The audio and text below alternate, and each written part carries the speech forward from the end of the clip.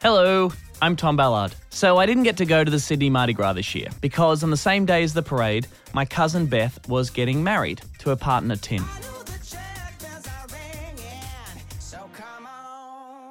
It was a really beautiful wedding. The weather was perfect. Beth and Tim's baby son Edgar helped hand over the rings. It was adorable. I laughed and I cried and I got drunk and I danced with my mum and dad at the reception. But, of course, there was that weird bit. That weird bit where the celebrant had to specify that in Australia, marriage is defined as being between one man and one woman, no exceptions. Tim and Beth asked the celebrant to clarify that they wished this wasn't the case, which was very nice, but it's still just odd. It's kind of sad. Australia is the only developed English-speaking country in the world without marriage equality. There are thousands of Aussie couples out there who can't tie the knot even though they pay taxes like everyone else, even though they can fill out all the paperwork, their gay hands don't stop them doing that. They can't get married, even though they're in love. I'm a gay Australian. I grew up in the country, which is not always the most forward-thinking place to be, but I'm really lucky. I've received nothing but love and support from my friends and family ever since I came out at age 18. And I'll be honest with you, I don't even know if I want to get married one day. But I'm damn sure that I shouldn't be treated as a second-class citizen just because I happen to make out with dudes. Like most other Australians, I believe that same-sex marriage should be passed now, and that we should join the rest of the world in recognising that love is love. But while I'm waiting for that to happen, I'm going to be your host for this. A new 6-part audio series from Audible that's turning up the volume on marriage equality. We're talking about what it means, why it's important to a whole lot of people, and what it can teach us all about that crazy little thing called love. You're going to hear some extraordinary stories, you're going to laugh, and you might even shed a tear or two. But don't worry, I'm here for you. This is Listen to Love, an Audible original series. In this episode, you're going to meet ordinary Australians caught in something of an extraordinary situation. They've been lucky enough to fall in love and they want to get married to the people they're in love with, but they can't. Broadcaster and performer Joel Carnegie had a chat with 5 folks about how our current marriage laws can really impact on people's lives in different ways. Cathy, Peter and Bon, Amy and Amanda.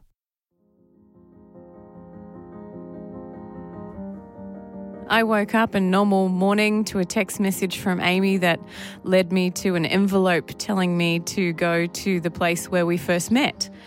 And very close to the place we first met, there was an envelope with my name on that was taped to a park bench. And therein began a scavenger hunt to a lot of the places that were special to us in our relationship. Inmore Park in Sydney's inner west was packed with people at the time. Kids were playing ball. People were just relaxing under the shade of some large fig trees. And Amy was standing there with a bunch of flowers and a wonderful picnic. It was very nerve-wracking, I guess, because I'd planned this whole day, and watching her walk across the park, I was doubting myself, I guess, and just wondering what she was going to say, like everybody is when they pop that big question. And by this stage, a small crowd of people were watching Amanda approach. And I thought, okay, there's something going on here. And as I got closer, Amy went down to a knee. And Amy proposed to Amanda, and she said yes. They now have a young son, Archer, who was 20 months old, and they have another son on the way. For me, it's always been about that vision that I grew up with, that, you know, you go to school, you might go to uni, you get a job, you meet someone, fall in love, start a family, get married, or get married and start a family, whichever order. For Amanda, she too could have her fairy tale moment. She had finally met the one. But sometimes, reality doesn't always match the fairy tale we've been told. Whilst Amanda and Amy did have a ceremony, that official piece of paper is as much about their children as it is about themselves. It's really important both to me and also for our kids to grow up in a family where we're recognised as a family unit by Australian society. Amy, do you see your family as being anything different to a family unit with a mother and father? This notion of a family being mum and dad and 2 kids is no longer the norm in our society. For starters, it represents less than 50% of the family structures. A single-parent family is no better or no more valued than a double parent family, or a child growing up with their grandparents, or a child growing up in an adopted family. So in that way, no, I don't see it as being different to many of the other family structures that dominate our society. Do you think that some of the challenges and stigma attached to some of the judgment that you face as a family could be overcome if Australia achieves marriage equality? I think having not only representatives, politicians, people of influence, community leaders coming out and saying, in this day and age, it's perfectly fine for marriage equality to exist in Australia. I think that's a really important step because it shows young kids, LGBTIQ kids growing up, whether they're in the city or in the country, it shows them that someone has their back. There's enough that people have to deal with coming out that it'd be great if we lived in a society where people said, yes, this is okay and we're going to embrace this and it's now part of who we are as an Australian society. As most parents would probably know, bringing an almost 2-year-old to an interview and telling him to be quiet is not going to end well.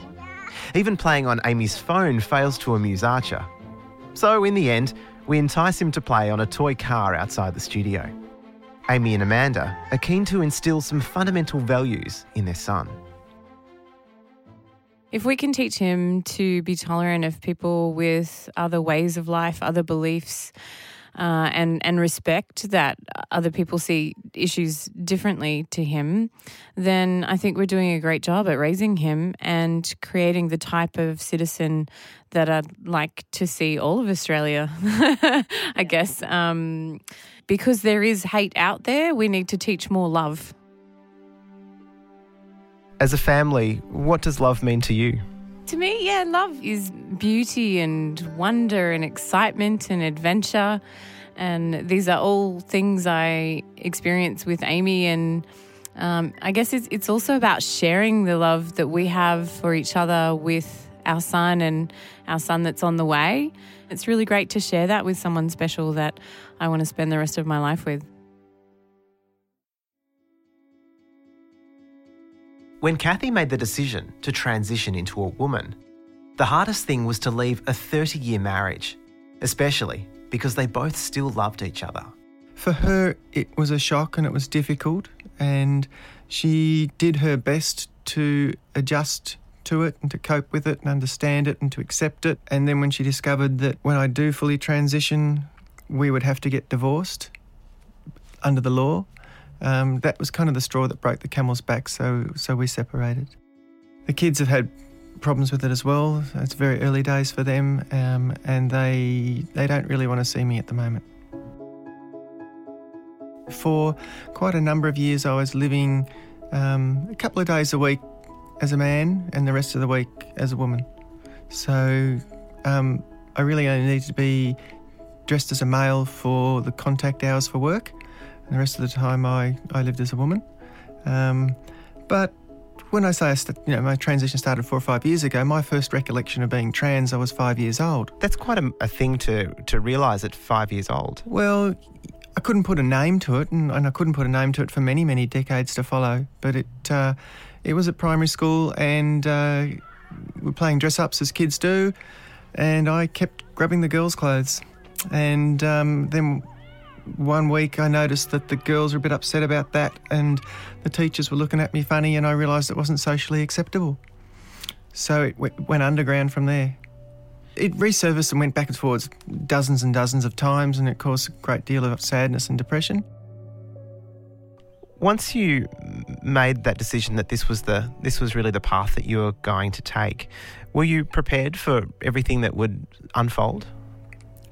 No. Short answer. I didn't have a choice. This wasn't a choice. I had to go where I was going. But I'm an optimist, and I thought that people would adjust and accept me, and it'd all be fine. Because of that impact, did that make you think twice about the path that you were on? No, not at all. It wasn't really an option. I was a pretty empty person, and I was very upset and sad, and I had no reason to really hang around any longer. So I hit rock bottom. And the euphoria of, finding your true self and coming out is just magnificent. It's wonderful.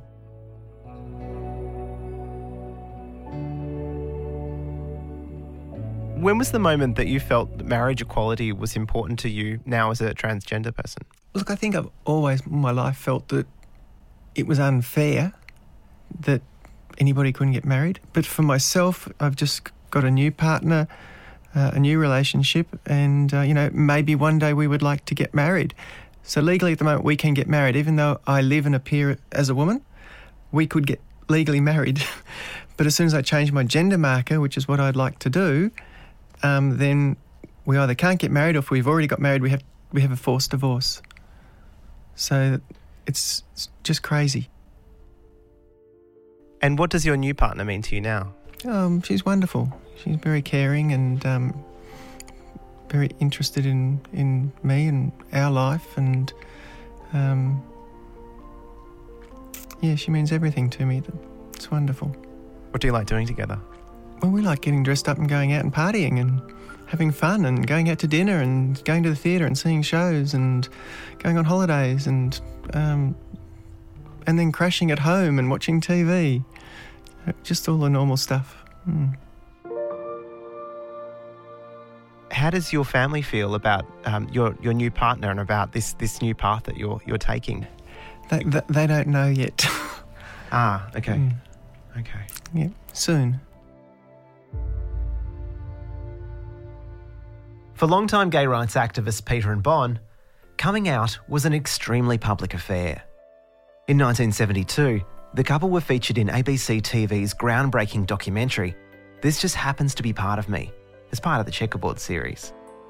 In the opening sequence of the documentary, a brief hello kiss ended up becoming the first gay male kiss on Australian TV. After the documentary was broadcast, Bon was sacked from his job as the secretary in the church in Mosman on Sydney's North Shore. But this didn't deter them. Peter and Bon went on to set up the first gay and lesbian helpline from their living room, and later helped organise the first Mardi Gras parade in Sydney in 1978. They fought for law reform, greater tolerance, and to stop homophobic violence. But coming out so publicly meant dealing with a lot of public backlash, and worst of all, being treated as inferior. When we became a couple, we faced potentially, as a couple, to be criminals because the decriminalisation of homosexuality had not happened in New South Wales. It was many years later. On the books also, there was a provision that psychiatrists had of saying that homosexuals were potentially mad. So we had those kind of things. So what I'm saying is, right from the beginning of our relationship, we've been treated as second-class citizens.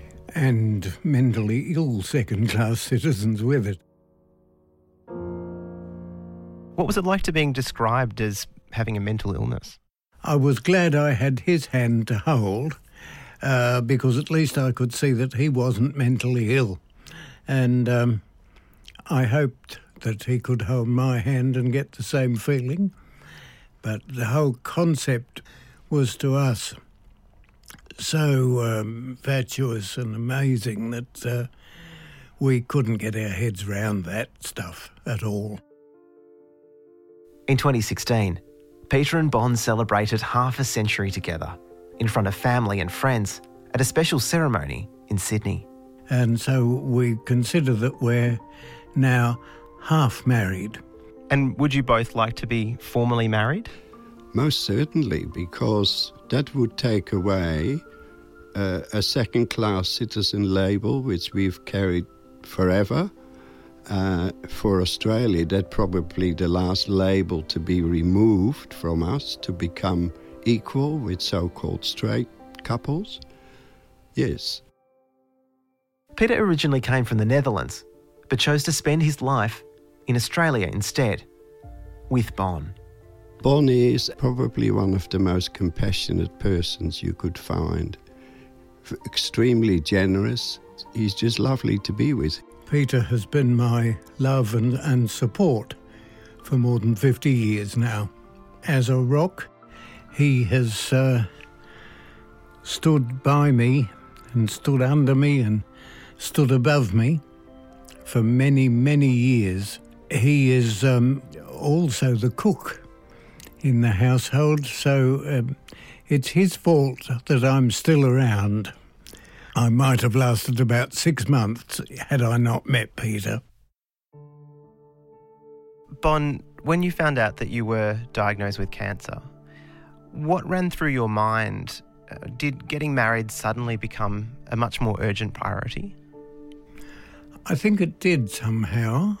It just seemed that we were lacking in acceptance by the community because we couldn't marry, and not that we crave acceptance by the community, but marriage would create a recognition of a 50-year relationship, and a 50-year, I might say, successful, happy and wonderful relationship which we've enjoyed together.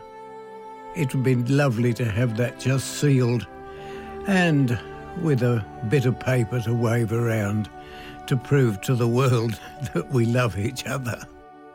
If marriage equality doesn't happen soon, what does this mean for you both? Well, I'm not going to live for very long now, so it means we just never get married if it doesn't happen within the next few months, say. We'll remain two individuals, two single people, despite our 50-year history. That's tough. It is. And if it doesn't happen before that time, what will that mean for you? How will you be able to reconcile this? Well, I won't be able to reconcile it. It will just be a sad ending of something we both deserve. We both deserve as human beings to have. Yes, it'd just be very sad.